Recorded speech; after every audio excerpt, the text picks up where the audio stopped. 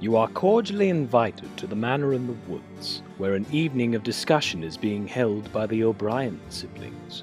Catherine, the Encyclopedia, Carolyn, the Bookworm, Madeline, the Wild Card, and Mackenzie, the Eclectic.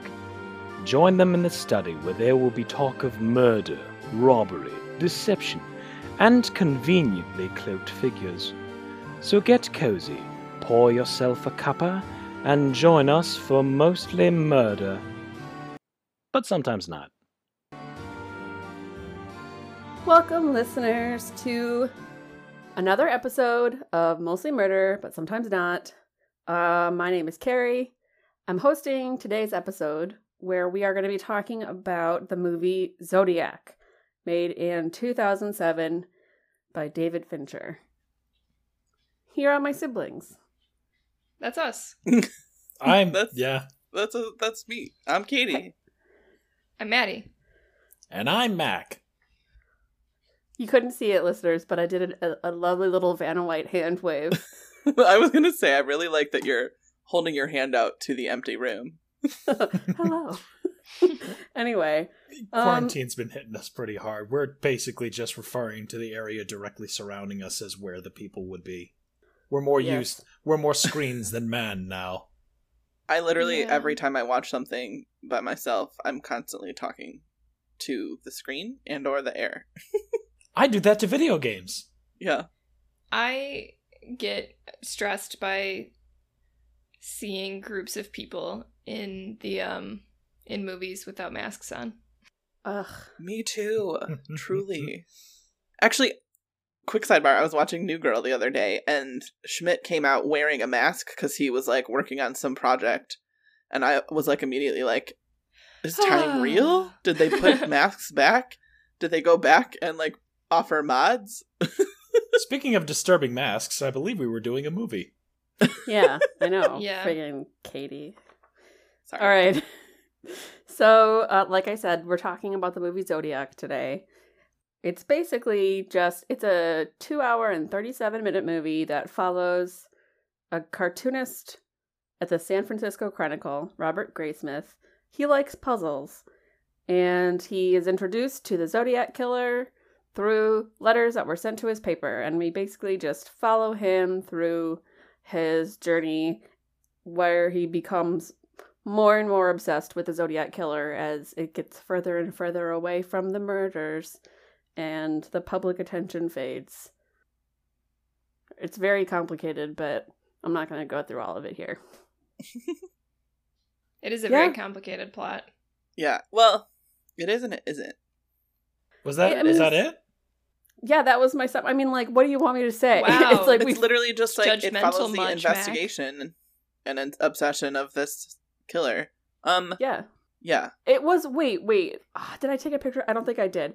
It was, the summary on Amazon Prime, which is where I watched this, was really fun. Because it was just like, this is a story about one man's, like twin obsessions. One man's obsession with killing, and the other one's obsession with finding him. And I was like, all right, cool. I don't think that's true. No. I don't think that's an accurate description. Can I just say one thing here at the open? No. Of course. Ordinarily, we watch mysteries with a sort of pseudo intent to try to solve them. Elephant in the room, I don't think that's going to happen with this one, guys. Yeah. You don't think we're going to solve the Zodiac Killer? I don't think we're going to solve the Zodiac Killer in presumably the hour we're going to talk about it, because unlike most of the mysteries that we have on this show, this one's real, folks. I was going to say, this is very weird to one do of my an things. Actual mystery. Or, well, a real-life crime. I wouldn't describe this as a mystery. Mystery implies fun. Is this the first time that we've done something based on real life? I don't know based on, because I think every single one of these crimes must have been at least based on something. I mean, Orient Express is based on the Lindbergh baby. Well, no, I mean, like, this is supposedly depicting real events. You know what, Carrie? I think you're right. I didn't really think about that part. It's been so long. Wait. I know. By the way, everyone, discounting our special episodes, this is episode number 40. Yeah. Woo! So Look at us. This episode's Carrie, old enough to have a midlife crisis. have we all seen this movie before? No. I'm not done Yes. talking about this. Okay, wait. Oh. But I needed to know. All right, so it's based on a real story. It's supposedly depicting real events that happen. Watching it, like, I'm kind of, we're obviously doing it and we're talking about it, but I'm like reluctant to do so because one of the things that we decided on the onset of this podcast is we didn't want to talk about real crimes because there are real people involved and we didn't want to like seem that like we were inefficiently discussing them or whatever. Like we didn't want to seem unserious about it. Or possibly So that's why we were, like- trivializing. Yeah, that's why we were like fictional crimes only. Katie, yes. Well, I think we had talked about that, and it was more about we were going to talk about fictionalized movies. So, like, we weren't going to cover documentaries. We weren't going to cover, like, anything like that. I do think, I don't know exactly how this made it onto our list. I think maybe we were just looking at movies about detectives, movies about investigators. This is one of those. But it's partly because... So, we glossed over this. Is this the first thing we watch that doesn't have a solution? Oh, I doubt it. There's probably unanswered questions we've gone through before. You guys But, are like- kind of operating on the assumption that I remember anything beyond like a week ago.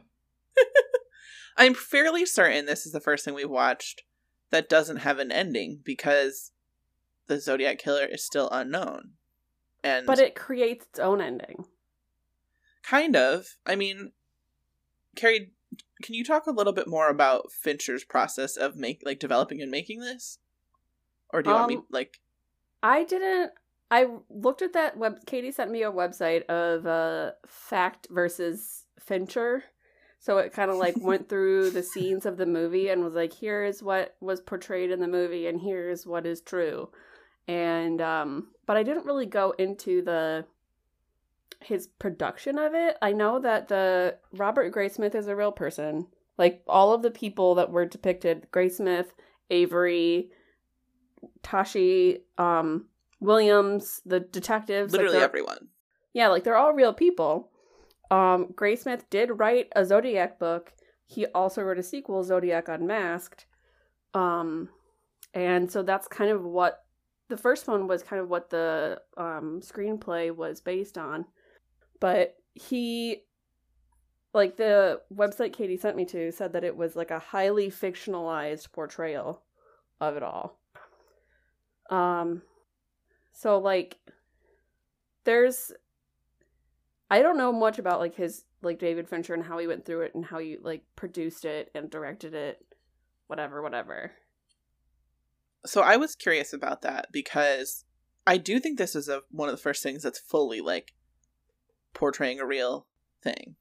And this is just from Wikipedia, so like grain of salt, but it said that he liked Graysmith. He had read the novel, and Fincher grew up in California in the 70s, and so he knew about this case. He said his dad was very casual about like the bus threaten things. Like Fincher was literally a child on a bus in the 70s, and his dad was like, oh yeah, there's this guy who's threatening to kill all of you, like when he asked about it on the news. And so he liked the case, and I think he found Graysmith's book, but we all know with true crime and serial killers, there's especially when there's no solution, there's always so much speculation and things in the zeitgeist that aren't true. So Fincher said that he wanted to make it, like, try to make it as accurate as possible while still making it a cohesive film. So he went back in the, like, early 2000s and interviewed a bunch of people, like, people who were involved in the case, the investigators, anyone who was still around. He spent 18 months basically reinvestigating the case. And then, but he was like, but I would talk to people and memories are different and people would say things that contradict each other. So he said whenever there was doubt, we just went straight to the police report and just accepted that as what happened, which we know is not always the case. Mm-hmm. But I just found it really fascinating that he literally just spent a year and a half in literally investigating the case and then putting together this movie and this screenplay. There was a director's cut DVD that came out with a bunch of behind the scenes stuff, and I think there was a documentarian who put together a thing, maybe with that footage, but the Fact versus Fincher thing, in the conclusion they kind of talk about that. Yeah.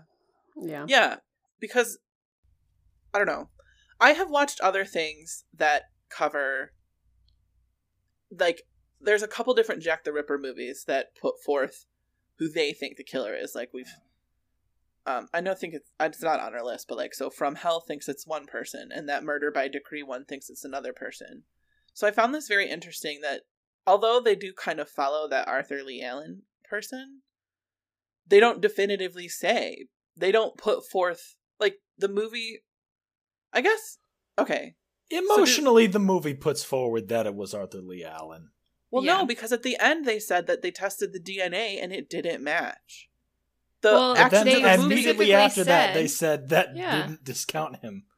Well, the police said it didn't discount him. Yeah. I guess I just found The it really movie's interesting putting that forward someone as the killer. We need to make that straight here. Right. Yeah. The movie definitely sets up that you're supposed to think it was Lee. it's heavily implied. You do not show in a movie that a man has dead squirrels in his freezer and not also try to imply that Oh my he's a gosh, that murderer. trailer was Oof. gross. Oh my gosh. Anyway, so like Wait, I'm not Sorry. No, I just wanted to say then that I just thought it was interesting.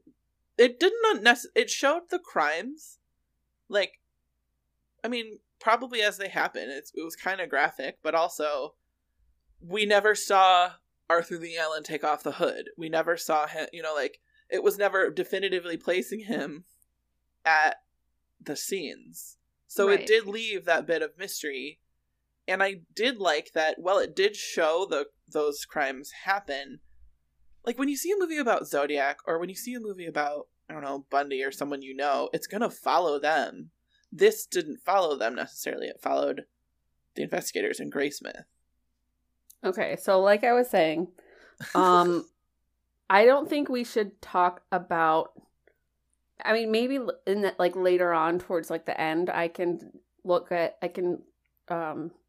like tell you guys some of the Fact versus Fincher things, but I think we should focus on this as a film, as a piece of art, and not necessarily as like a depiction Verbatim. of truth.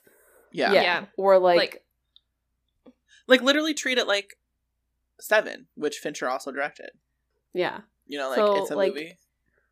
We will just, Here's the caveat. yeah, like, it's terrible that real people have died. This has become like a very notorious serial killing, like all of the letters and stuff to the police. Like, it's a big part of the culture, but we're just focusing on this specific piece. Movie as a piece of art. Right. Yeah. We're Like, not going to discuss the case. We're not a true crime podcast. Yeah, There's enough of those out there. We spent a whole month trying to learn a bunch of pun-filled, fun, holiday, joyous murder love triangle situations. We're not going to try to solve this one, folks. We're giving our brains a break. This is just, I'm going to say, this is a critical review. So to follow up on Katie's question, is this the first time that you guys have seen this movie? No. Yeah. Okay, so Mac, when was the first time? It was You a saw it. while ago. It didn't really stick with me all that much. There were only two things that really stuck with me. One, I'm going to guess this movie was the groundwork between the acting relationship between Mark Ruffalo and Robert Downey Jr. And two, There was the scene in the end where there was just that tense look between the cartoonist and the accused serial killer. And that was when I thought, okay, the movie's made up its mind. Because the movie doesn't make up its mind by looking at the audience and saying, I have proved with evidence and facts that this person is the murderer. It does it by how you feel, Carrie. Okay, so It does Katie, it by how you feel. when did you see it? I don't 100% remember. It might have honestly been at least like 10 years ago. I know I had seen it before because I remember just certain little things. Like I remember Downey on the houseboat scene. I think it was after Iron Man had come out, but and it was a long time ago. Like definitely when I was still working at Toys R Us, which was at least 6 years. So Okay. when I watched it again, I really actually didn't remember. I remembered how it felt, but I remembered very little specifics. Yeah, And to Mac's so- point, watching it again, I don't know why, but it never connected with me that until an hour and a half into the movie that RDJ was Iron Man and Ruffalo was the Hulk. And then literally 2 hours in is when it connected that Jake Gyllenhaal was in Spider-Man. And I was like, are they just putting like all famous people now are just gonna start doing Marvel? Probably, yes. I mean, there's a lot of Marvel movies, so We're know. just put everyone in there. Even Brian Cox was in the X-Men stuff. I mean, for God's sake, if you guys have been keeping up on the news, which, by the way, I'm going to date this video, we just found out Christian Bale's going to be in the next Thor movie. We're off the weekend of the Disney stockholder mega drop of everything they're doing, and like Disney Plus is going to explode with a bunch of Marvel stuff, a bunch of Star Wars stuff. Like they're culling all of the actors. Like they're all going in there. Truly. Have you guys seen that they're making a new Disney Plus series off of Palpatine's left nut? Oh man, the characterization, everybody. Oh, I don't can't like wait to thinking about see that. what one of That's the not a testes funny of joke. Sheev is like. It's like Ew. his face is that wrinkly. Just imagine how much more wrinkly. No, That was my fun fault. fact, actually, it's just smooth down there. Ooh, Thank you. all the It's like it wrinkles dipped just in- kind of right to his face. Oh, yeah, That's it the looks like you movie. dipped an egg in epoxy. It's just... So yes, the actors are fun. I love Do them. it. Jake Oh my Gyllenhaal gosh. was great. Apparently, he was. I think it was Fincher who said he saw him in Donnie Darko and was like, he can play the dual sides of the coin. He's like naive. He's but my also boy. obsessive. Like I loved him. He can be innocent Boy Scout, but also like a little bit. Yeah. I wonder. a little bit touched, like they said. in the Fincher movie. kind of mirrored Graysmith's journey, I guess, if he went through and interviewed everybody and tried Yeah. to put pieces together and stuff. So maybe he was like, I also want to be pretty hot. Do you So that he's think just like me. they presented that character as potentially autistic? I think they had some traits. He had some issues with eye contact, but he didn't shy away from people, which I know is not really a thing that autistic people I would do. say, yeah, sorry. I don't know. I don't- Pretty low on the spectrum, if so. Like Yeah. his social skills were leaving something to be desired. When Well, you go I on don't a know if it first was date with social somebody, skills. like- Oh my god. that date was pretty atrocious. He was a disaster. He is just lucky that lady is down for some murder stuff. But it wouldn't necessarily be on the spectrum. It could just be an obsessive personality, which is different. Hmm Like being obsessed with something is often associated with autism, but there are people who have obsessive personalities and are not on the spectrum, you know. Yeah. Yeah. So Um, Jake Gyllenhaal was very good in this. Great. We also obviously, as Mac pointed out, we have Robert Downey Jr. and Mark Ruffalo like in the same movie. They're not in the same scenes Circle. too much. Like they don't really Not all interact three of too them, yeah. much. I'd been kind of excited to see this movie. Like when we pulled Zodiac out, I guess my thought process wasn't exactly like, oh, that's a real thing. I didn't even think about that we shouldn't do it. I was just like, man, that's why you were so excited. I was like, man, I've been wanting to see this movie for a really long time. And from all I saw about it, I thought it was going to be like Robert Downey Jr., Mark Ruffalo, and Jake Gyllenhaal like teaming up kind of thing. And I was waiting that whole time for it to happen, and it never really did. Or kind of. It's a good movie. I think it's done very well as a movie, you know? I mean, because he made it more of a movie about... So, some of the critics pointed out it's just a movie of dialogue, which is true. But it shows kind of the mundanity and the everydayness and the obstacles and also like the bad things about police work in the 70s because no one wanted to communicate with each other. Everyone was like a tit for tat situation. That was Those so two frustrating. officers were initially looking for a black person, so they just let a potential the potential killer go. Neither of those things are accurate, by the way. Like in real life? Yeah. I thought it was. Oh. No. Okay, never mind. We don't have to get into it, but... No. We can get into it movie-wise. That happened in the movie, which is what we're talking about, and not That's the real true. murder, which is not what we're talking about. So, have any of you guys watched or read I'll Be Gone in the Dark? Nope. I have watched it. Read it. So I was getting... I mean, I don't know if it's because it's the 70s and investigations, and the 70s had some of the prolific... In California. California. It was like Bundy and GSK and Zodiac. But this movie felt a little bit more like I'll Be Gone in the Dark, where it wasn't necessarily about the Zodiac, although it was, but it was about the investigation and obsessiveness. And in I'll Be Gone in the Dark, they talk a lot about how back then, because these crimes were happening in different counties, the police were not working together. There was no national database for things. Like, I thought, did you guys find it weird that the FBI didn't show up at all? They showed up though. once with the cipher in the beginning. You know, the one that was solved by a couple of school teachers? Yeah, that was the best. Which I do love. Yeah. And the guy, David Lee, the character David Lee in Good Oh my Good gosh. Life. Carrie, that I actor. immediately I saw him and I was like, Carrie. He's supposedly from Justice, which is like the FBI. Oh, okay. Well, speaking of the cipher, should we talk about how it was literally just cracked? Yeah. Oh my Yes. god, right? So Well, how they did this weird is video. that? This week. Yesterday, there was a news article. I sent it to you guys. I was like, this is our influence. It was behind a paywall, so I couldn't read it. But I read it was... because I had one article left. Oh, Yeah. nice. So basically, this is what I found out. I'm not going to remember Well, the details. I watched a video and I could kind of Maddie, outline. please summarize. Yeah, outline, Maddie. Just So, because. There were these 3 guys who were trying to crack I think it was like 270 something. 380. 340.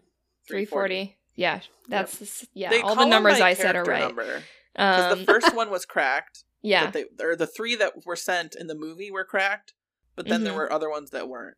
Yeah, so there was one cipher that was not cracked, and these 3 guys used a computer program that they created to kind of figure out how what the message was, and basically it was written kind of diagonally, but with like one piece taken out. It was like in a big square of all these symbols, and it was very... So it was like diagonal and then shift and then diagonal? Yeah. Oh, wow. Like the word finding thing? Yeah, it was kind of like word finding, but like they couldn't really tell, I mean, what the key was, so they didn't know what any of the symbols like corresponded to letters and all that. But they had a computer program that figured it kind of out, and then from what the computer kind of figured out, they were able to piece together the rest, and that they needed to leave off like a few characters to make it work all together, and they got something that made sense. That's I cool. don't want to disparage the amazing work that all three of those teams put into figuring out this. 3 people. There's 3 people, and they were in 3 different countries. I think that's important. It was just like Australia, people on their spare time. So I don't want to disparage the work of these 3 people, but Belgium. did anybody else think that both the ciphers in the movie and the cipher that was just figured out were a bit of a letdown? Because they really just seemed like more on to the manifesto that didn't really reveal anything about the person. Well, It'd be like but if the Riddler's riddles only led to him bragging. Well, I mean, that's kind of what the guy, like, loved to do. He loved to brag and be the center of attention, so... Yeah. The one that they solved, there were 3 ones that hadn't been solved yet. This is the longer one, so it was easier for them to do. There are still 2 that haven't been solved, but they're shorter. I'm totally wrong then. So therefore more difficult because there are less repeating patterns and stuff. You can't find the words as easily, but it was supposed to identify him. Like, he said that he was going to reveal his identity, and it didn't. But they didn't identify him. This is basically just kind of like saying, guess what? If you figure out, I don't know, but Max. It's like the ring. It's like finally getting the rings that you in A Christmas Story, so you can figure out the message. Only instead you get the lore of the cereal that you were solving for instead of the actual message. Yes, Katie. I understand your point, but in one of the letters that had been deciphered or something, he said that he was going to reveal his name in one of the ciphers. So there were 4 ciphers that were still uncracked. 3. We have now cracked one of them, so there's 3 left. 2. Oh, okay, there were 3 ciphers that hadn't been cracked. We just cracked. So, like, it's disappointing that it was just him bragging again, but also, now we have 2 left. Maybe it'll get cracked in another 51 years, and we'll at least know. I mean, we'll nail that 150-year-old bastard to the wall. People want to know. Speaking of the actors in this, I was really excited to see Dr. Green and June Diane Raphael. June Diane Raphael. She showed up and I wrote her name in capital letters. Dude, I was just like, June! No, you guys, this whole movie Dermot had just Mulroney. Amazing actors that are really good in parts and like have, I don't know, it felt like a bunch of people who are famous for other things were put into this movie, but even then they're more infamous, like June Diane Raphael and Dr. Green, even Dermot Mulroney. Yeah, but who, like they're by all the way, good. Again. And it's just like, it's kind of similar to like the Marvel movies, I guess, where it's just like a bunch of good actors. Is this the Avengers of True Crime? Yes. No, but it is. It's just like a bunch of good actors being like put in this movie. Yeah. I will say, yeah. Even, and especially it was interesting because they're playing real people. Mm-hmm. I looked up, I guess Mark Ruffalo had some conversations, I think, with the investigator, with Tashi.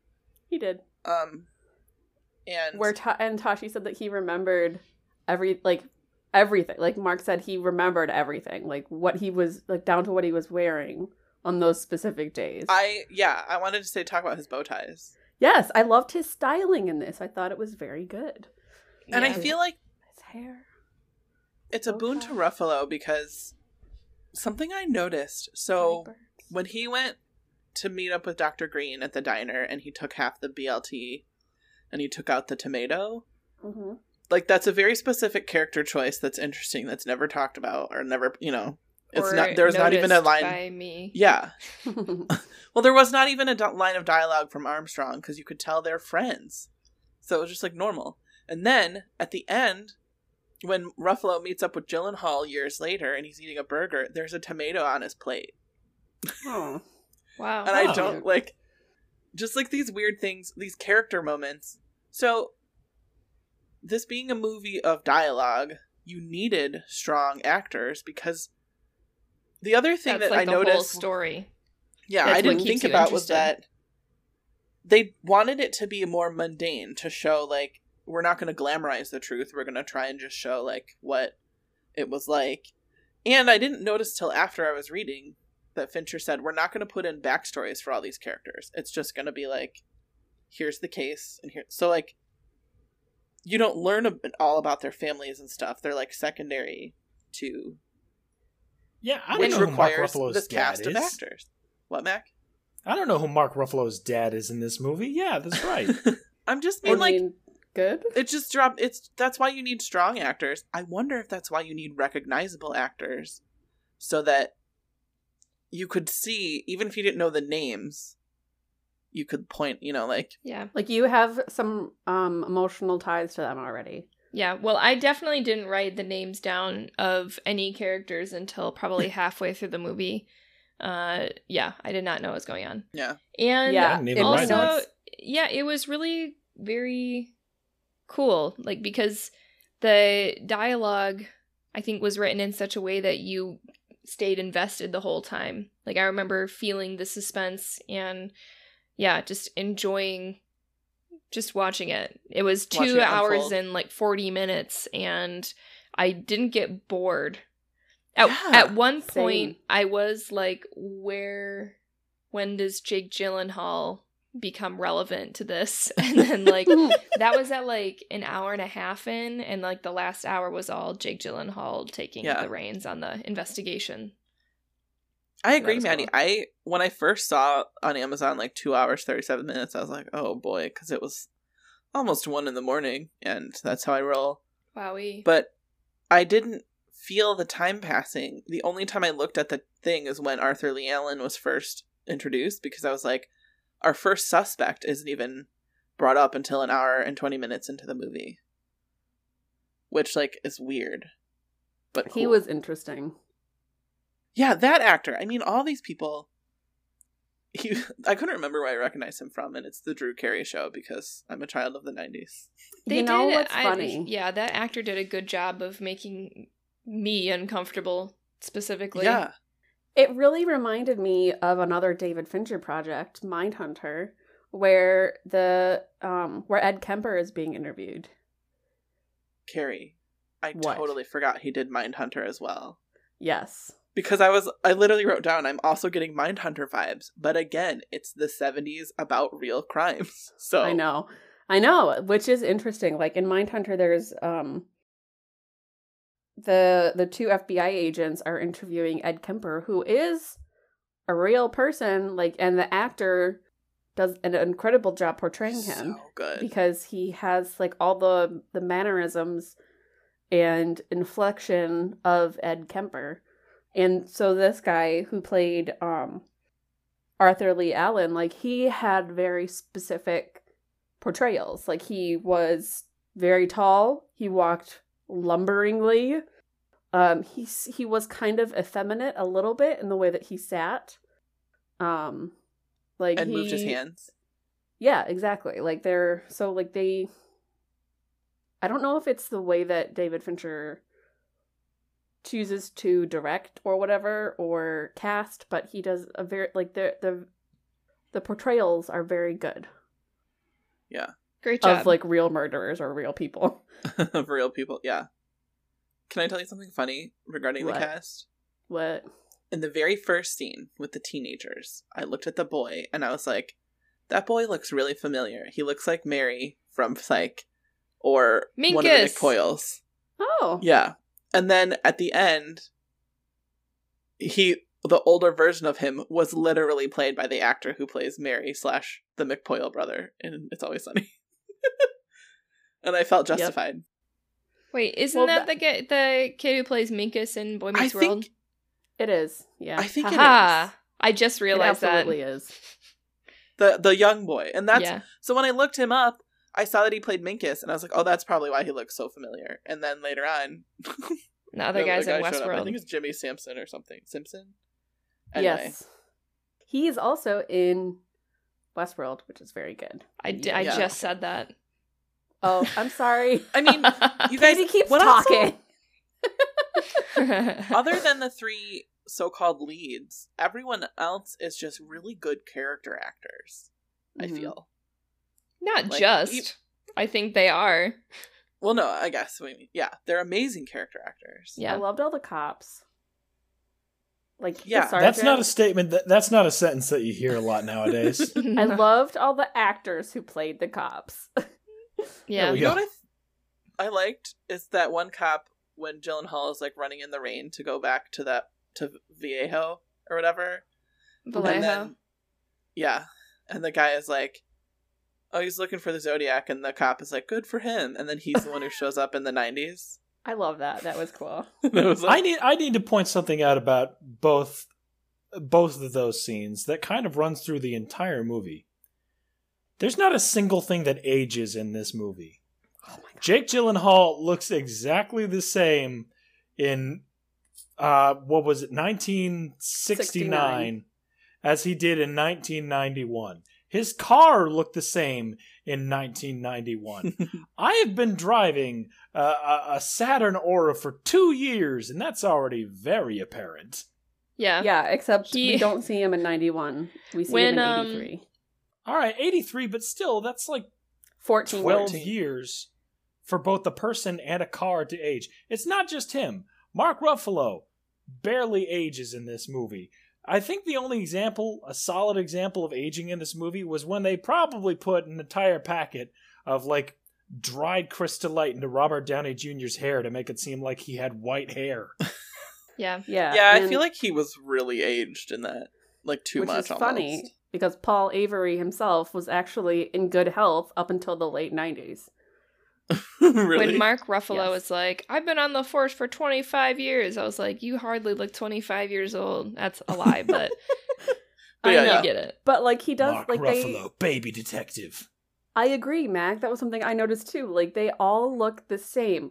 This movie follows it, like the passage of time is marked by the what's the word? Caption? Chiron? Yeah, Whatever. the Mhm. titles. But like a half month, like 2.5 months later, 4 months later, and then 4 years later. Like that's how Can you I know say time passes. But 8 like years I was a later. little- the actors. Yeah, the actors all look exactly the same.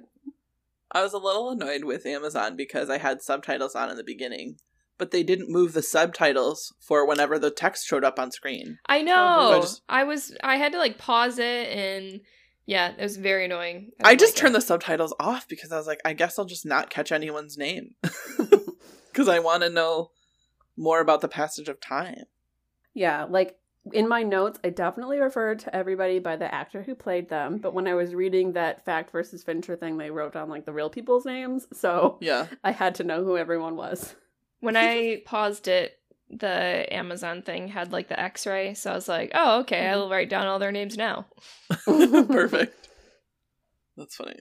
Yeah. One thing I noticed, or like one thing that I liked about this was how the pacing was. Like the things that they show you building up to the murders, like obviously you know that these people, like something's going to happen to these people because they're completely tangential. They have nothing to do with the Zodiac at all Yeah. up until the point where they're killed. But like when there's like that couple at the lake or the woman with the car, like the buildup of it is done very well, I think. Like it kind of speaks to the mundanity that Katie was talking about, although that was more to do with investigation, but it was like just life. And production design. And yeah, the way it was set was Yeah, so mundane. you're just like watching life and then the Zodiac happens.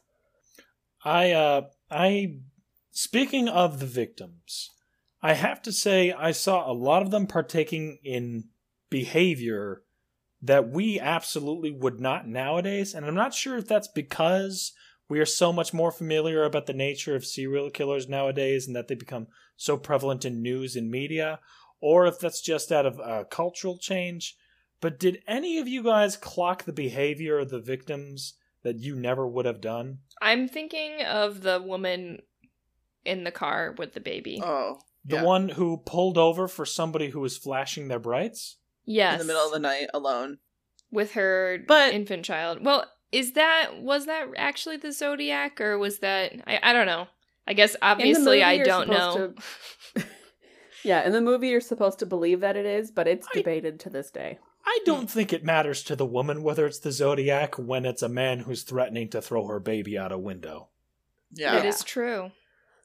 But, like, I would not have pulled over for that, even if I did, and he's like, hey, can I fix your lug nuts? I'd be like, no, get the fuck out of here, I'll do it myself. To your point, Mac, I think one of the reasons that we now don't do that is literally because of these cases. Like, people don't hitchhike as much anymore unless you're in a very specific situation, like walking from Mexico to Canada.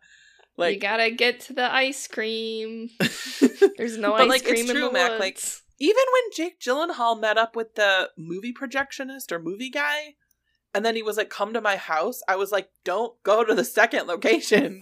Yes, I know. I got John Mulaney's, oh, you're not getting me to a secondary location, buddy. Wow, that's a very John Mulaney voice. It was really good. Hey, thanks. I feel like Mac has listened to it a lot. Yeah, probably. I have. I've memorized The found Horse that- in a Hospital. That TikTok guy who does, he did that Mulaney does Shakespeare. Yes. It was great. The other victim that I almost wasn't on his side throughout the whole thing was just the guy at the lake. Because we've got this girl, she's doing everything she's supposed to be. She's vigilant, she's keeping her eyes out, she points at somebody else. She points out that there's a guy, he doesn't mind. She points out there's a guy coming towards them, he doesn't mind. She points out that there's a guy coming towards them but hiding behind a tree, he doesn't mind. She points out that the guy is continuing to come towards them, he doesn't. Like, he makes a joke about, like, him peeing behind a tree. It's not until the guy actively produces a gun 20 feet away from him that he decides to care enough to stop lying down. But I mean, they're out in the middle of the sunny day at, like, a park. It's not necessarily on the forefront of your mind, especially as a man, especially in the 70s, that strangers are a danger. Like, unless you grew up after the 90s and learned about stranger danger. Like, the amount... Although, actually, Katie, stranger danger, like, caveat this, strangers can still be a danger, but for the most part, when you're a kid, you're more in danger from people that you know than strangers. That's very true. You're right. And I think the stranger danger came too. out of the satanic panic of the 80s. Like, it evolved into, you should always be aware of strangers. They're going to try and get you into their Satan cult. There was a little bit of satanic panic in this one, too, with all the people calling into the radio station. Oh my gosh. Because people were like, why are these people talking about all the victims being country kids? You know, we live in the city, and there's a lot of Satanism going on around here. They just, the cryptograms didn't seem very Christian to me. Yeah. Which is laughable to me, a history buff, because there's a lot of satanic stuff in the history of Christianity. You can say shit, Mac. Mm-hmm. You're allowed to say shit. Sorry, I'm watching my language. Watch your not language. Watch your language. Watch your profanity.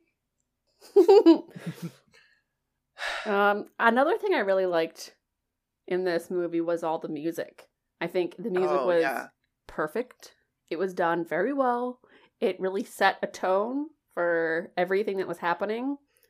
For like setting it in time, and then also setting the emotional aspect of whatever was happening. I kind of disagree because I loved the music, but I felt very awkward, like grooving to like a montage of like serial murders kind of thing. Letters. No, that is true. Like when the murder in the beginning was happening and it was like what was it? Hurdy-gurdy man? Yes, that one. Gosh. I was like, I really like the song, but I shouldn't soundhound whatever song is happening while someone's being murdered. But then I noticed in the end, they literally bookend the movie with that song. Yeah. It's in the beginning and it's in the end, which I thought was cool. The one that got me was the dun dun dun dun dun dun dun dun dun, and I'm like, yeah. Because I mean, this shouldn't happen during murder. This should happen when Heath Ledger is knocking a guy off a horse. I know. Yeah, it's from Growing Up with a Knight's Tale. Man, what a classic! Classic. Classic. Is Knight's Tale a mystery? What, Mac? Is Knight's Tale a mystery? I want to do Knight's Tale. Knight's Tale, I don't think it's a It is mystery. not at all a mystery. We know everything that happens in it. A thing happens. A guy pretends to be a knight. Somebody starts looking into it. The evil count. So you're saying that the investigator is the bad guy? Yeah. I mean, Hey, we could have a movie like that. you're right. We didn't always say that this had to be from the perspective of the good guys. Or sorry, It's not a of the mystery, law Matt. Get over enforcement. it. We already stretched it with Buffy and what was the other one? That wasn't a mystery. I mean, a lot of things Attack that of the aren't really Clones. mysteries I at all. think We've Attack of the definitely Clones covered is on on our this list. podcast. Adventure Time. Yeah, Comes That- to mind. not No, necessarily. that was one of the best mysteries. Maddie's so offended. I Oh, wait, am. The least mystery, it's not Adventure Time. Adventure Time is a mystery. There were things you could solve. Guy left pink stuff behind on the door. No, least Thank mystery you. we've done is Blood Simple. Oh, you're right. Yeah, Yeah. that was not a mystery Because, like, at all. We're watching the before of the hand. Yeah. Anyway. So let's I move on to some other liked stuff. the music a lot too, but I would like to talk about the shots that they did. The cinematography. So, yeah. Because, and I guess I didn't think about the fact that this started in 1969, but when they did the first overhead shot of San Francisco, the city line, I was like, where's that triangle building? Without thinking about the fact that it wasn't built yet. But I liked the way that they used those interstitial visuals to show the passage of time. So at least there's that. Yes, They go- they, Yeah, if They they show don't show it on the people's faces. actors, then they You did know. show the base earlier in the movie and then building the rest of it during the 4-year break. I literally, when they passed, and they did a lot of overhead shots, which I found interesting.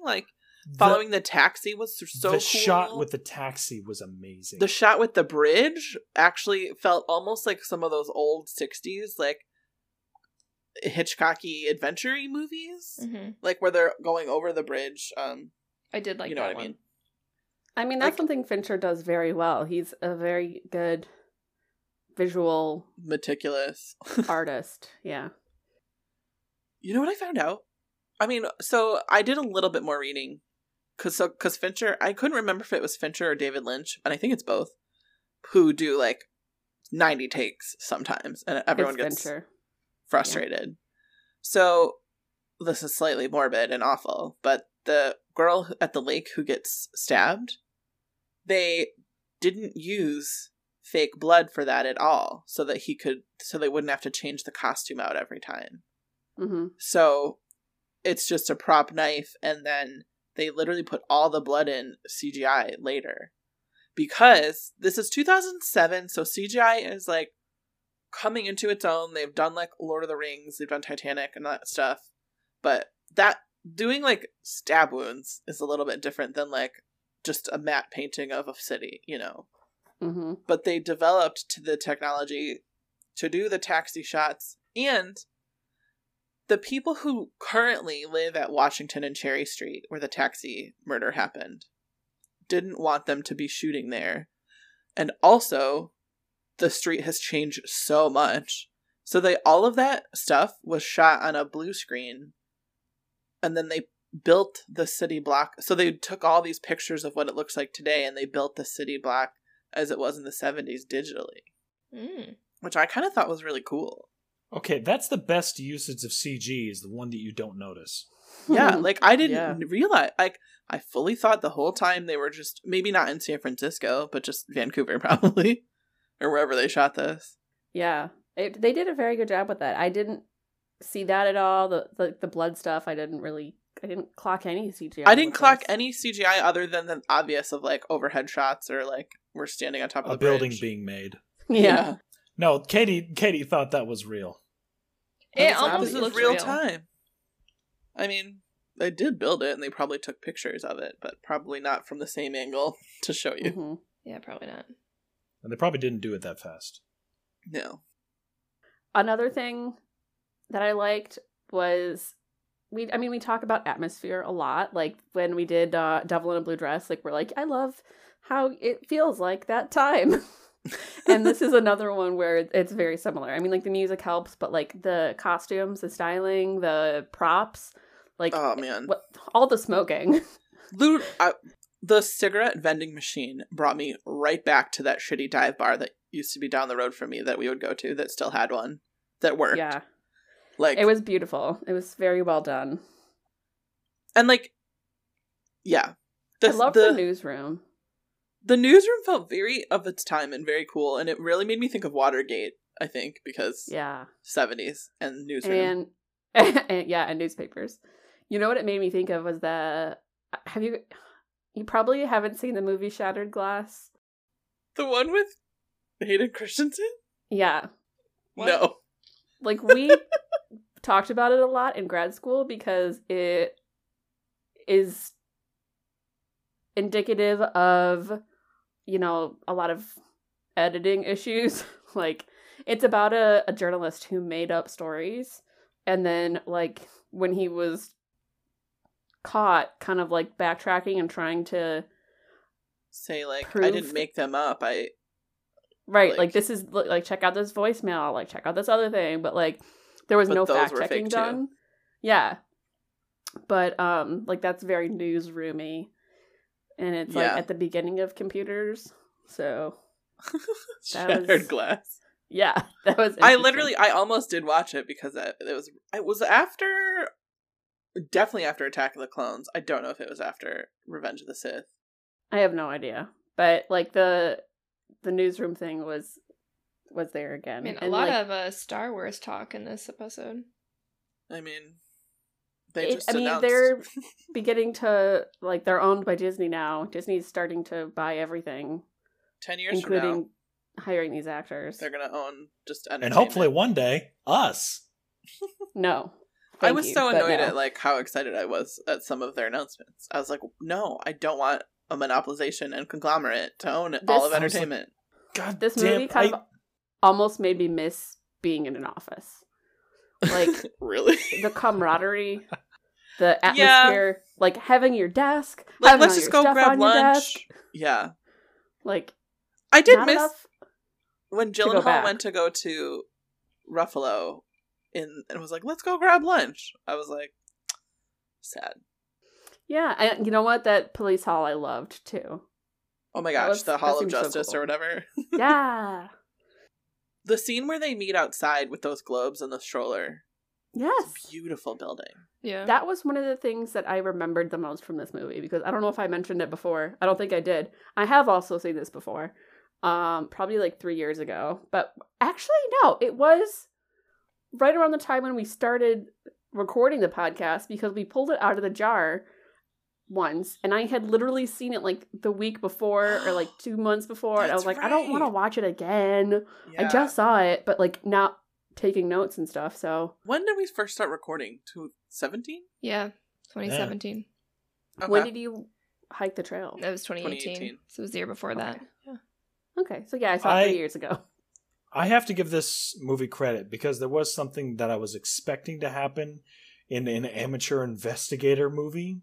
And that was, we talked about those moments in Castle where something in their personal life suddenly flips a switch in their brain and suddenly they have a brain.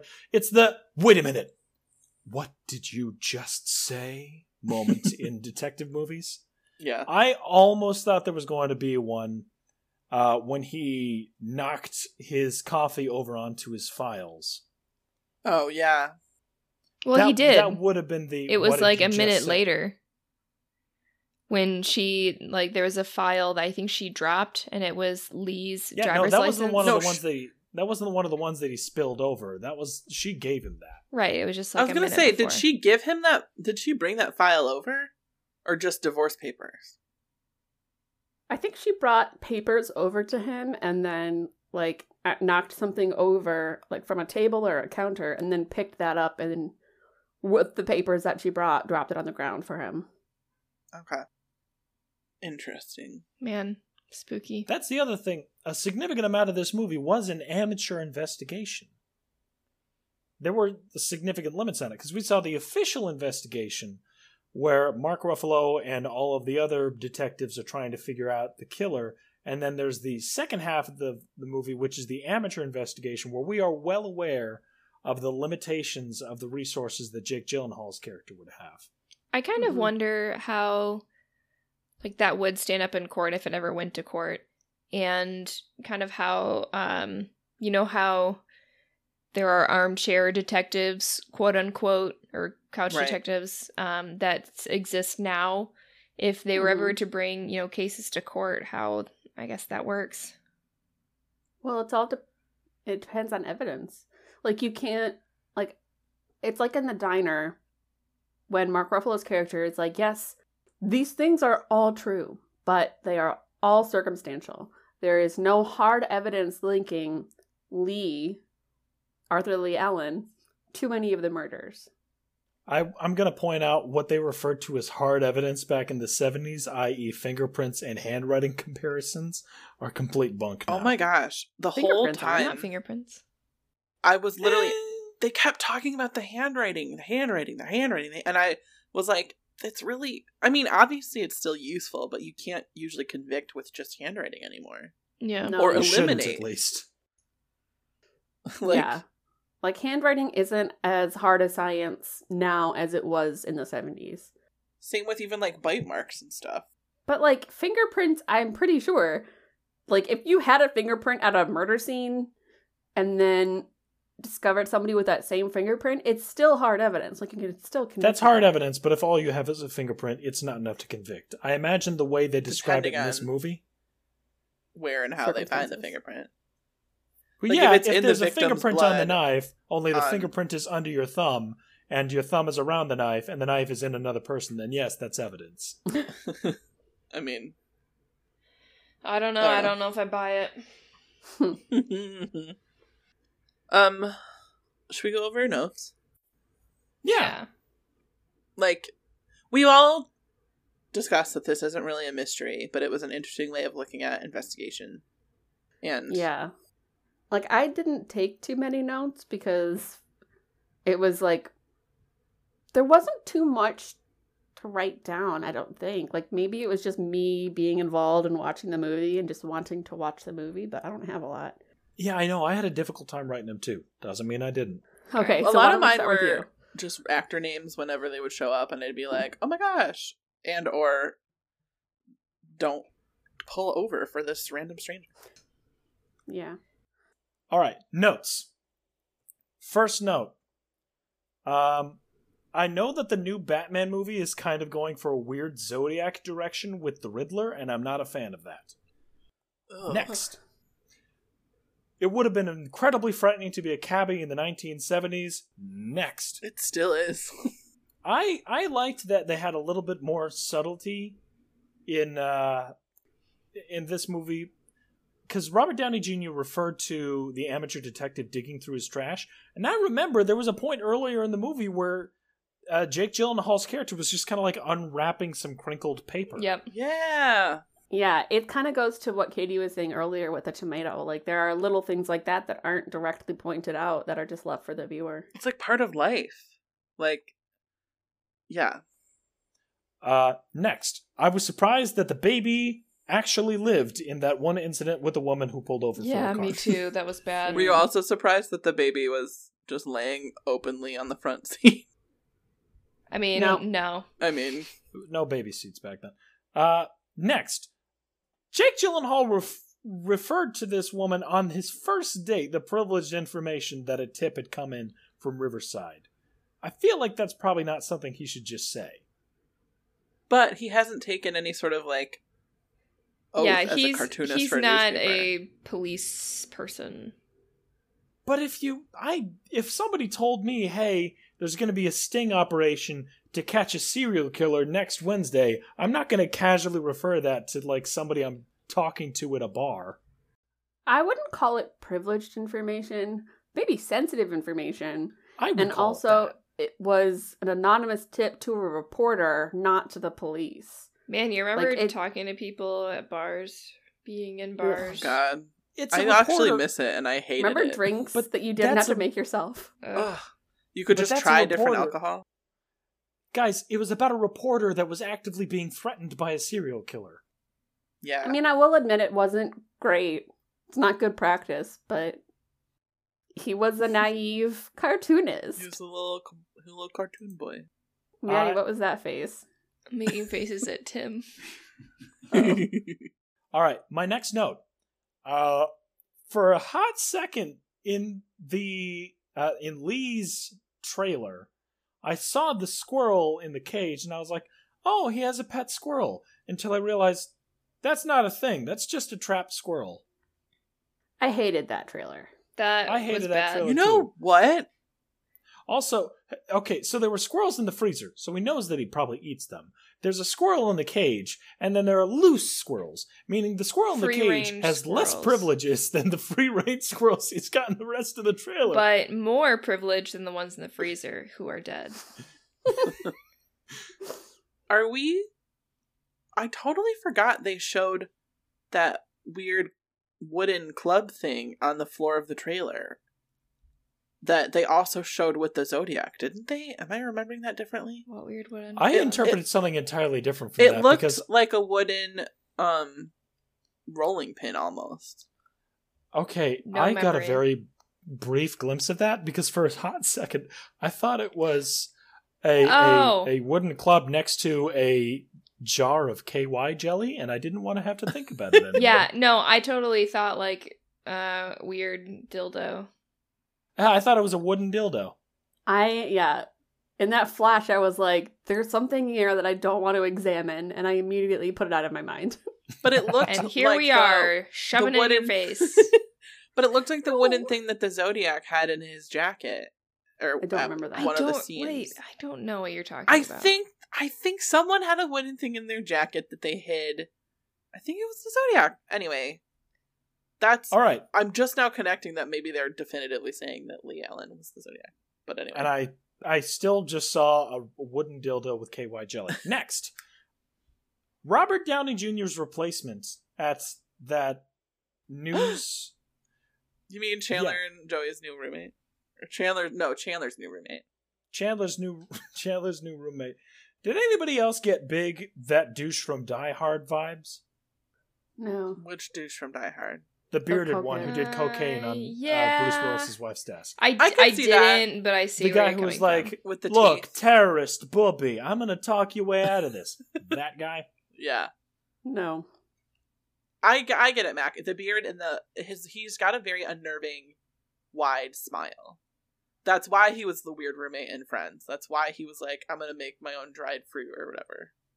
All right. And as my last note, Robert Downey Jr.'s depressing boathouse is better outfitted than my apartment. Yeah, I was kind of jealous of the house. me too. Right? Because inside, you expect it to be all sad, and for I mean, him as to long be as it's like, clean, "Oh, I'm at the I would low want it to point be in my clean. life." I parts of it were clean. Parts of it were put better together than my kitchen. That nice bar. It was a nice bar. Right? He You had would have a Pong. nice bar. He had Pong in the 70s. Maddie, stop! We spooked him. He ran off. Spooked him. Okay, Max, so was that it? That's it. Maddie, Um, get focused. Come on. I can't stand can. her. So I was wondering if they had real audio from the Zodiac calling into like Calls. the police. I wondered that as well. That was in the beginning. I was like, ugh, what was that? The real audio? And the goodbye was very creepy. I didn't like it. Then I said, hell yeah, teacher lady, because they solved the riddle. The history teacher? Yeah, that the FBI didn't solve. Heh. Yeah. I thought that Armstrong was gonna die because he was like, I never got around to eating raw urchin. I'm like, oh man. And then it was his birthday. I'm like, oh man, you're gonna die. Talk I was about- 2 weeks from retirement. Yeah. They talk about that when he decides to move to a different department, Yeah. but that conversation happened 7 years after the first conversation. Yeah. It's 'Cause entirely he's talking about possible that they Eating mentioned Japanese it food. Like, in the in-between. Well, I mean, like, know, but who... it was just like, I guess So, back in you still the haven't- 70s, you've been it probably talking- would have been like a crazy thing to mention having raw urchin. So it probably stuck in his guess. head. but I was just like, so you spent 7 years constantly saying you want to try Japanese food and you never did? I know, Maybe. like, in We have movie inside time, jokes that have lasted longer. in movie time, it's been 40 minutes, but Maybe it has something to do with the fact that he's on homicide and he's constantly on call. that's true. Yeah, Like, what if it makes you really sick? I possibly. guess. And then I said it was very frustrating to see the police not cooperating. And I guess it wasn't, I guess it didn't really make a difference that there was a big crowd in front of the St. Vincent de Paul so that the fake murderer didn't show up. Because somebody else called into the studio that the Zodiac said that they were going to call into, and it was a different person, and they were going to meet with that person, and then they didn't obviously show up. Then I was like, I like how they're, I guess, quote unquote, like how there is some more casual cocaine going on, just like in And Then There Were None. Soup's cash. Yeah, just a lot of cocaine by Robert Downey Jr. there. Mm-hmm. And I said, no, don't stop. Hit him with your car to that lady. And then how I was uncomfortable grooving while the Zodiac letters were being read. Mm. Oh, yeah. Yeah. I have that written down, too. Mm-hmm. And I said that they did such a good job on that scene with Arthur Lee Allen when they were talking to him. I was very uncomfortable, and I don't know, there's just such suspense, and he did a good job acting like a serial killer. It's a very good scene. Yeah. Yeah. And then, what is Jake Gyllenhaal's role? And then, like, 5 minutes later, he was taking over the case, and so I said, oh, okay. And how do people with obsessions that strong make money? I was wondering that. Because they, like, lose their jobs, and...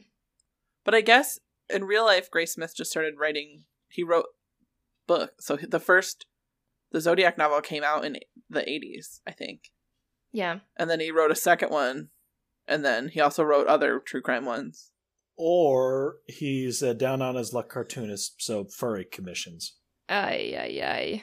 It's the 80s, and I don't think you could do that. I don't think furries really took off in the 80s. But Yeah, anyway... actually, I don't know, but I don't really know much about I would Much believe more somebody if they told me there underground was an culture. underground furry. Yeah, that's the thing. It's even more shameful, so you can charge even more. Yeah, but how do people find you? That's the key. You How gotta did they be find part gay of the porn back then? underground furry. You had to have a guy. So I actually just watched a video about that because there was a guy who collects vintage. Not Like- our topic. I know.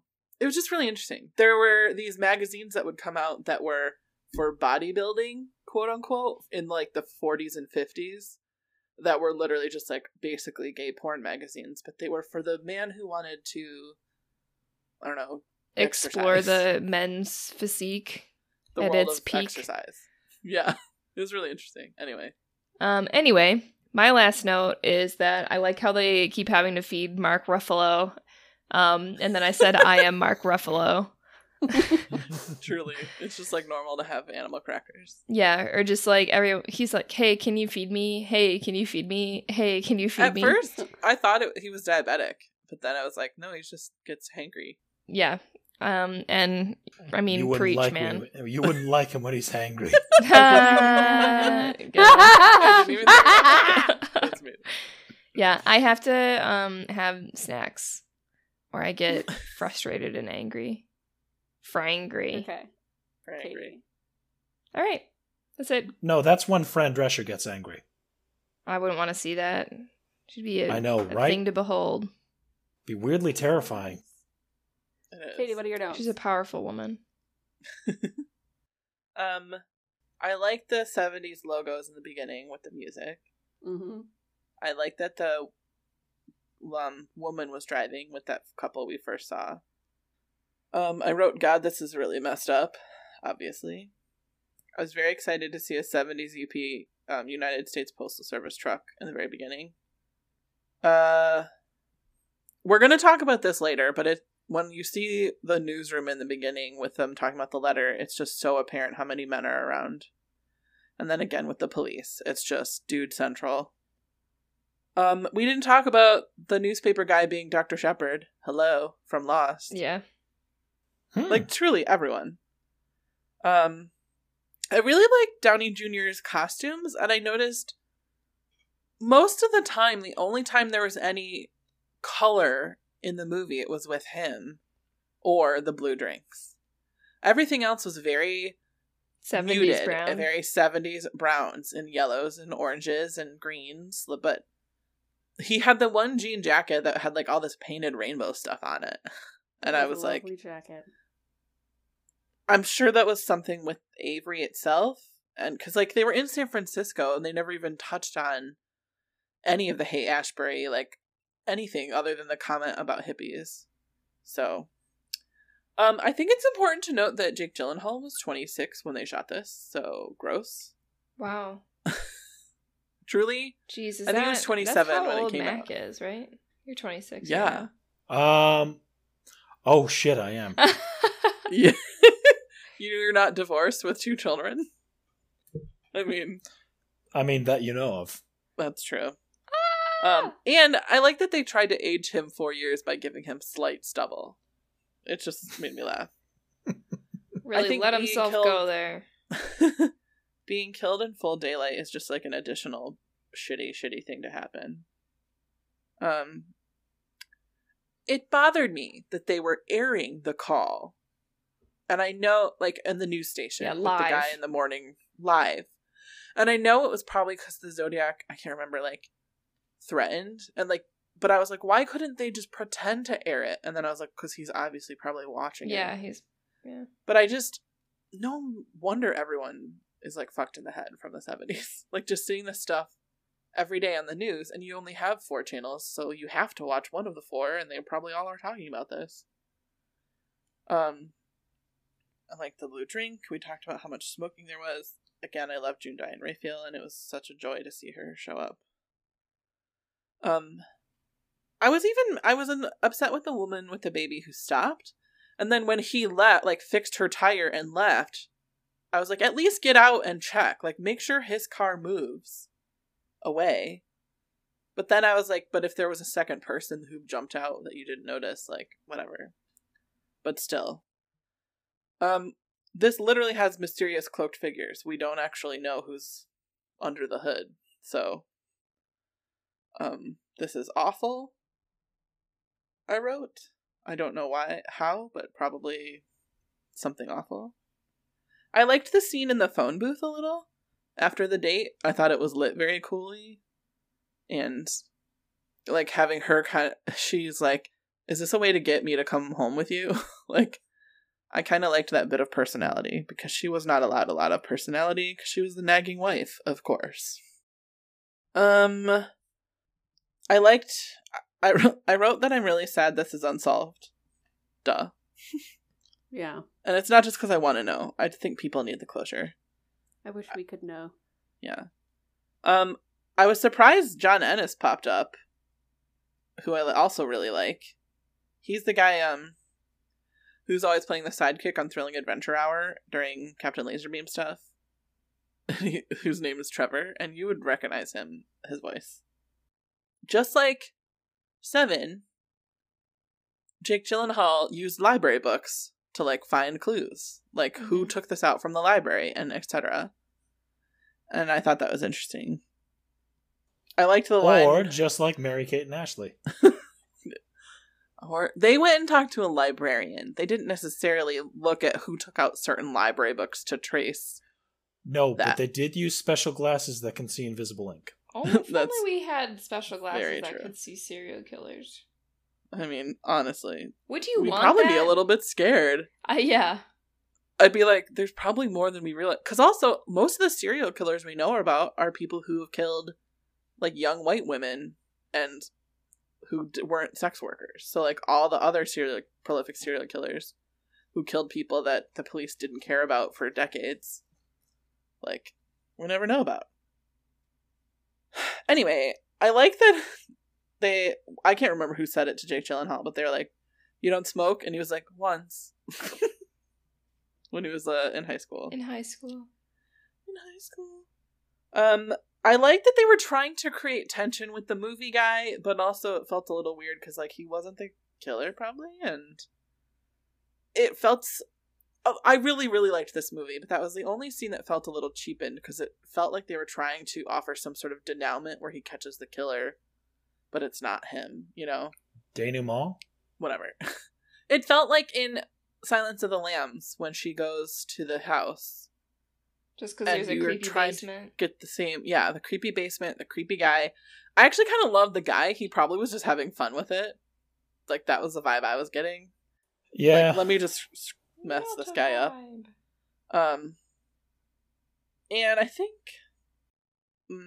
my last note is that the help always knows. Talk to the help. The fact that the woman was the one who talked to at the lawyer's house, that his maid was the one who talked to the Zodiac, not him. Like, most of the time, you just talk to the people that no one notices, and they know everything. So, that's my last notes. I have a couple fun facts that I don't know if you care about. Well, why don't I go through my notes? Okay. I also wondered if that was the real tape, Maddie. Yeah. I didn't want to think about it because I hate that. Like, I hate 911 calls. I hate hearing. That's one of the reasons I don't love reenactments, even crime shows. Liked the cars, the music, the costumes, the props, again with atmosphere. Mm-hmm. Cars really do a good job of placing you in a time period. And I think he does the same thing with Mindhunter. Because they drive around a lot, and there's a lot of cars. I loved Mark Ruffalo's styling. He was very sexy, especially in the diner when he's like wearing a dark shirt. And he's got the shoulder holsters, which is like, I'm always into those. Does it have a... Did you notice it looked like the gun was like almost falling out? But I noticed that all the time. Yeah. Like those shoulder holsters, they angle the gun in such a way that I'm like, watch There's out. like a strap that I know. holds them in though. But it's just like, it's weird. RDJ and Gyllenhaal had very good chemistry. I liked that a lot. The whole thing with the tipster calling Jake Gyllenhaal, and then he's like, yeah, there's this other guy who left a canister at this other guy's house, and like it was just very confusing and weird, and I didn't like that. Because like it was hard to follow. I completely forgot who Vaughn was. And then supposedly this like Marshall guy left a film canister with Vaughn, and it had to do with like Vaughn played the mysterious or the most dangerous game movie at like the movie house where the one guy was a projectionist, and like it was convoluted. Marshall was weird. the projectionist, and I think the guy whose house he went to was Vaughn was the organist. Like he played the music. And apparently also did the posters. Jake Gyllenhaal looked exactly the same throughout 14 years in this entire movie. Did not like it. There's precedent for that. Is it that Jake Gyllenhaal is basically white Jesus?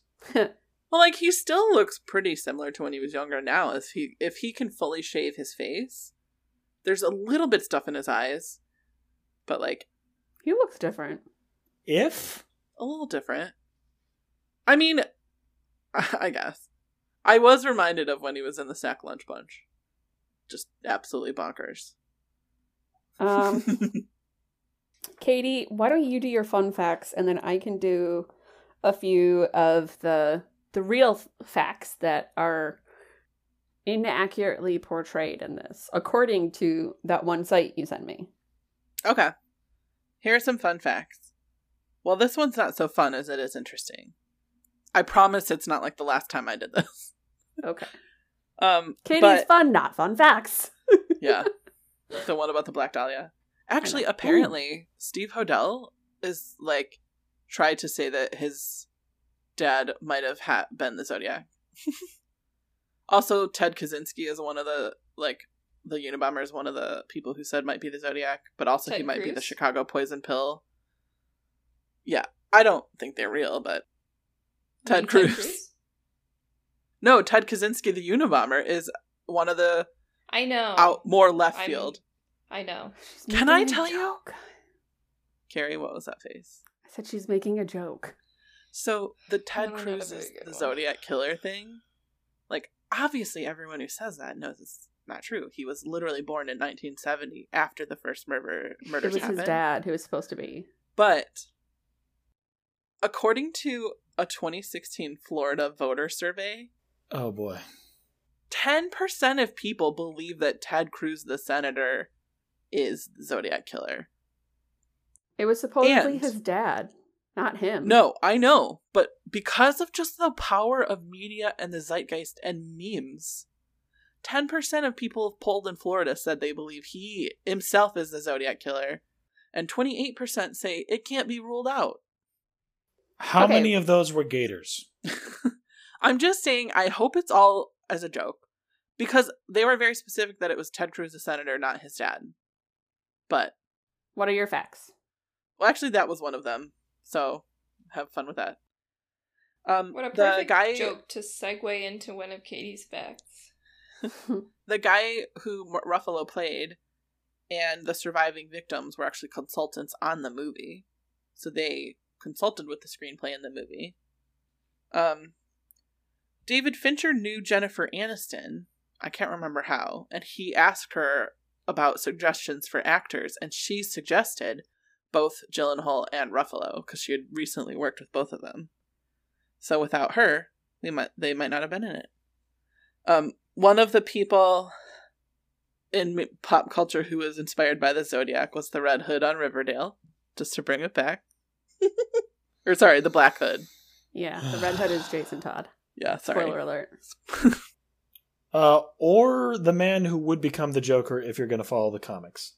Yeah. Another callback to a previous-ish episode. Melvin Belly, who's the lawyer that Brian Cox plays, was apparently a famous lawyer in California, and one of his clients at some point was Lana Turner, which I thought was interesting. Yes, Maddie? Also, he's another Marvel tie-in. He's Stryker in Yeah. X-Men. In X-Men. Mm-hmm. Yeah, Marvel's just picking up all these people. I mean, there's probably someone we That missed was who's... a Fox production. That wasn't Marvel. Like, it was obviously It's a Marvel, Marvel comic, but- Comics. yeah, as I said, but it was a Fox studio production. It's So all that on might come Disney up Plus yet. now, so it's owned under the Yeah. umbrella. Not the Wolverine. They just took that off. Excuse me. And my last fun fact is unsubstantiated. It came from Wikipedia, but there was no little blue number next to it where I could find a source, and a 2-minute Google gave no results. So, take this with a grain of salt.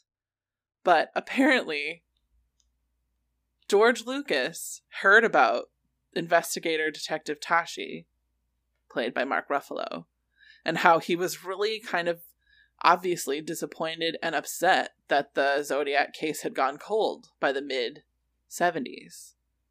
So it's thought that he named the Tashi station after this detective. It's spelled differently, but it's said the same. So according to Wikipedia, the Tashi station where Luke he wants to go pick up some power converters, is named after this real-life detective on the Zodiac case. That's cute. I like that. Like, I really hope that's true, and it might be because George Lucas is from Northern California, or he was living there at the time. So he felt bad, so he was like, I'm just going to name this weird Star Wars thing after you. Even though Star Wars wasn't a big deal at that time because it hadn't come out yet. Okay. So the differences between reality and fiction, according to that website. Should you say the- what the website is for resources? Well, we can post it, but it was just like, what, zodiackiller.com or something, Katie? It's literally, I think, the main, like, conglomeration of literally all of the information about the Zodiac case at all. Like, Okay. yeah. Cool. Continue. We'll definitely put it in the show notes, tweet it, put it on the website, Yeah. whatever. It's zodiackillerfacts.com, and then it's the myths and legend subsection with the Zodiac the movie subsection with the fact versus Fincher subsection. So it's Scene by kind of like scene. when you visit the casebook of Jack the Ripper and it's like 400 pages of nonsense facts. And, well, not nonsense, but a little. This episode of Mostly Murder But Sometimes Not has been brought to you by Lengthy Glossaries. Lengthy Glossaries. This is what you come for, folks. Truly. Yes. Okay, so this is just, I mean, there were more things listed than what I wrote, but this is what I was interested in and deemed important. So anyone who wants to can follow up on that website themselves. I'm interested. Avery and Graysmith, so Robert Downey Jr. and Gyllenhaal, did not develop a friendship. All of the stuff that we saw in this was fictionalized. They did not I didn't know that. have any contact until after they had both left the Chronicle, and that was only a few times, and Avery was not impressed with Graysmith in any way. Minkus never disappeared. They were able, like, if they had wanted to contact him at any point, they absolutely could. Various jurisdictions were in contact with each other and the FBI. Both investigators, so like Mark Ruffalo and Dr. Green, Anthony Williams? Anthony something. Someone.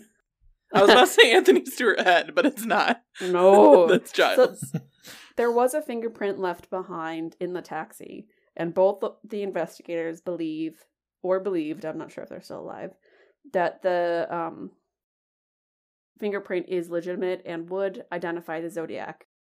The fingerprint does not match Lee Allen. Interesting. That the thing where Avery says that the symbol, the crosshatch with the circle, and Zodiac never appearing together is untrue. It's they appear together with the watch company. There's a boat company. Ford actually had a car model that was called Zodiac and had like a hood ornament like Really? that. Yeah. Graysmith's solution to the code has no merit. It was quickly dismissed by the FBI and codebreakers, etc. Paul Avery was in good health and employed at his, like in 79 and 89, like when he was interviewed, he had interviews at that time. He was on oxygen in like the late 1990s. That's when his health began to decline. So it kind of in the movie, it kind of turns around the meeting that Tashi and Graysmith have at the diner, where he's like laying out all these different points. The article says the 13 points cannot withstand minimal scrutiny. So like they don't track at all. I took a screenshot of this one part because I thought it was very funny. You can kind of tell later on in the website, like, that the person is getting really frustrated with the differences between what actually happened and what's being portrayed in the movie. So in the Fincher movie, obviously, which we just watched, Tashi seems impressed by Graysmith's discovery concerning Alan's date of birth and the date of the birthday call to Melvin Belli. Fact. Unless Tashi had suffered a recent head injury or a case of amnesia, the inspector would know that the birthday call did not occur on December 18th, and that a patient in a mental hospital and not the Zodiac had placed the call. If Tashi somehow lacked the intelligence to retain such information, this could explain how he could have overlooked such an important fact for almost a decade when obtaining a suspect's date of birth and other vital statistics is usually the first thing on an investigator's list of things to do.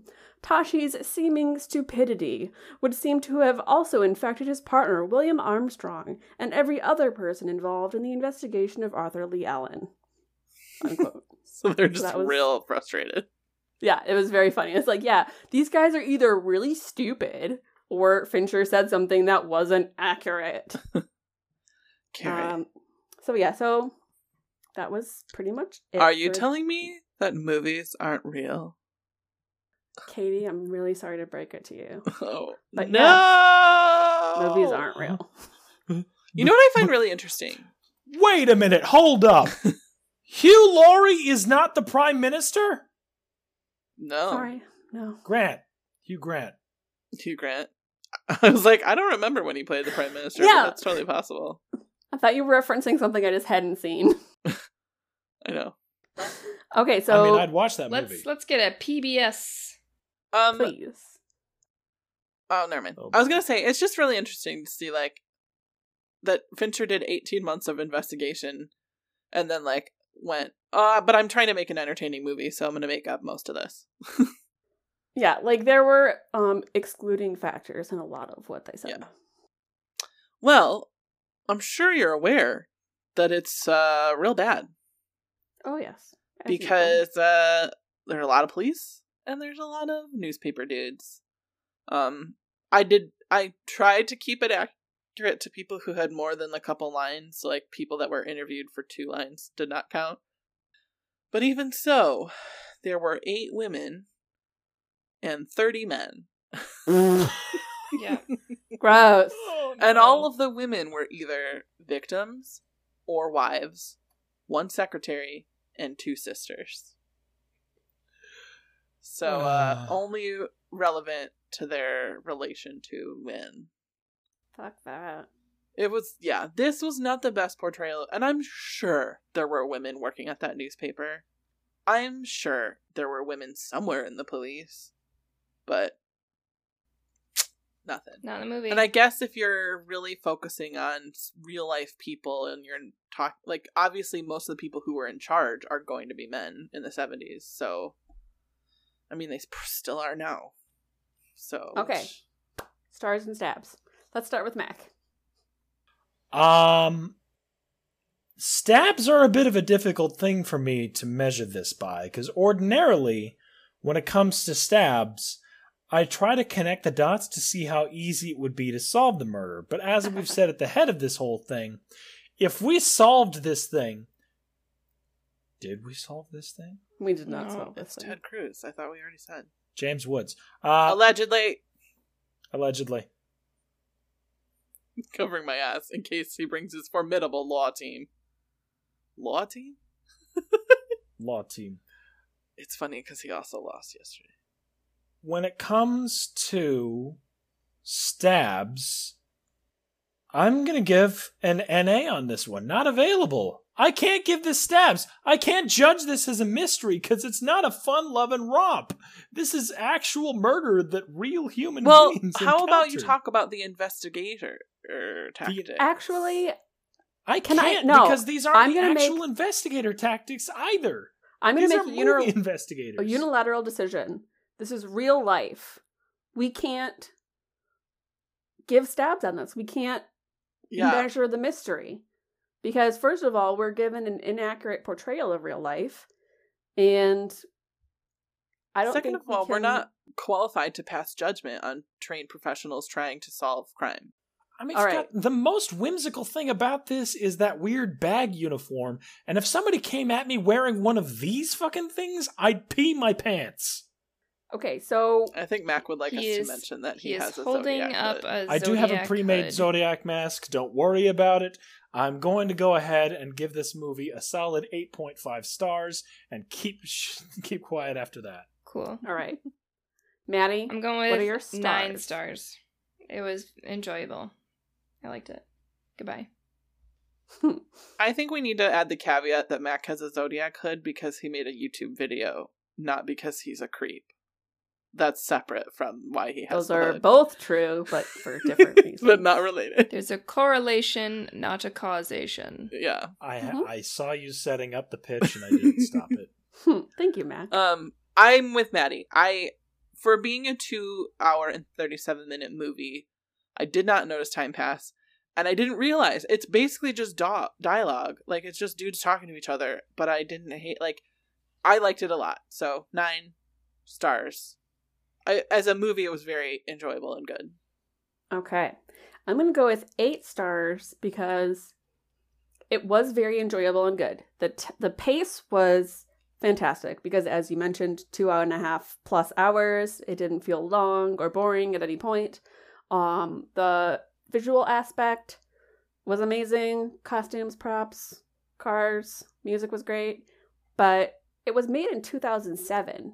You can have more ladies. You obviously know, like, if this was made in the 70s when all of these events happened, it wouldn't be a surprise that there weren't a bunch of women.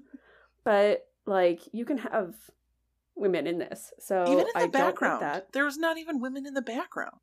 Yeah. So I don't like that. That knocks some stuff down.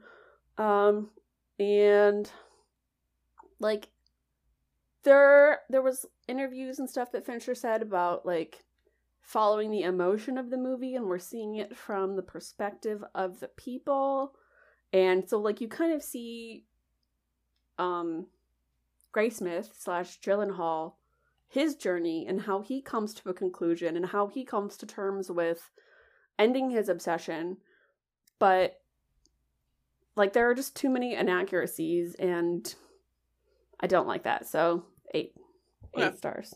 Okay. Oh Right. boy, guys. that Let's was agree, maybe not. I don't know. I love this movie. I like talking about it with you. Yes, But I thought it maybe- was a very good movie, but I don't think we should do more that are based More on real true life. crime. Like, more that are fully, like, trying to depict true crime. Like, I think Yeah, we could do, like, Murder by Decree, because it's, like, Sherlock Holmes trying to solve Jack the Ripper. Because that's fictionalized more.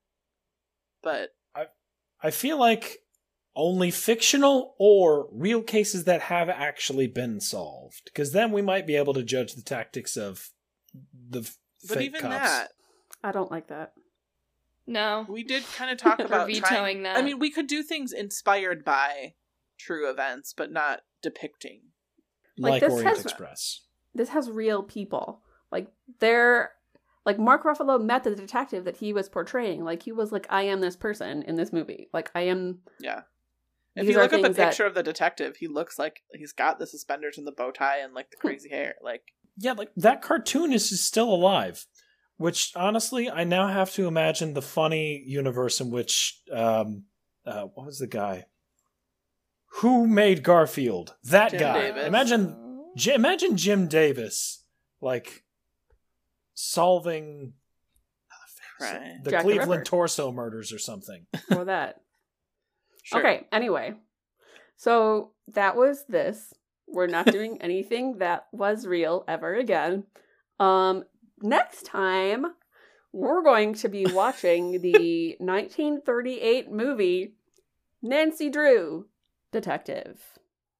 So if you Right. want to know what we're talking about, because we're not going to do super long summaries, yay! You can watch that and follow along with us. We have social media presences. We're on Twitter and Instagram at Mostly Murder Pod. If you have questions or comments or compliments, those are always nice. You can email us at moslymurder, but sometimes not You guys at are so pretty. gmail.com. Yes, we're gorgeous. You can tell by our voices. And we also have a website, moslymurder, but sometimes not.com. So thank you for listening. I hope you enjoyed this episode and our discussion of said movie. Yeah! Yay! Yeah. All right, No, this is a long 1, one. 2, 3, yeah. Yeah! I didn't know where we were going with that. All right. That wasn't even coordinated on my end. No. I I didn't waited realize- a second after you said go. I didn't realize Right. we were supposed to coordinate that. I All didn't know right, what we were everybody. trying to say. All I right. don't know. Everybody, there's a secret Bye. cryptogram hidden inside of all of our past episodes. In No. order to No, in stop. order to understand Nope. in order to truly understand this cipher, you need to listen to all of our episodes Okay, and leave okay, good okay, reviews okay, on okay. iTunes. Stop on a fade out on Bye. Matt's stupid Bye, voice. everybody. Bye.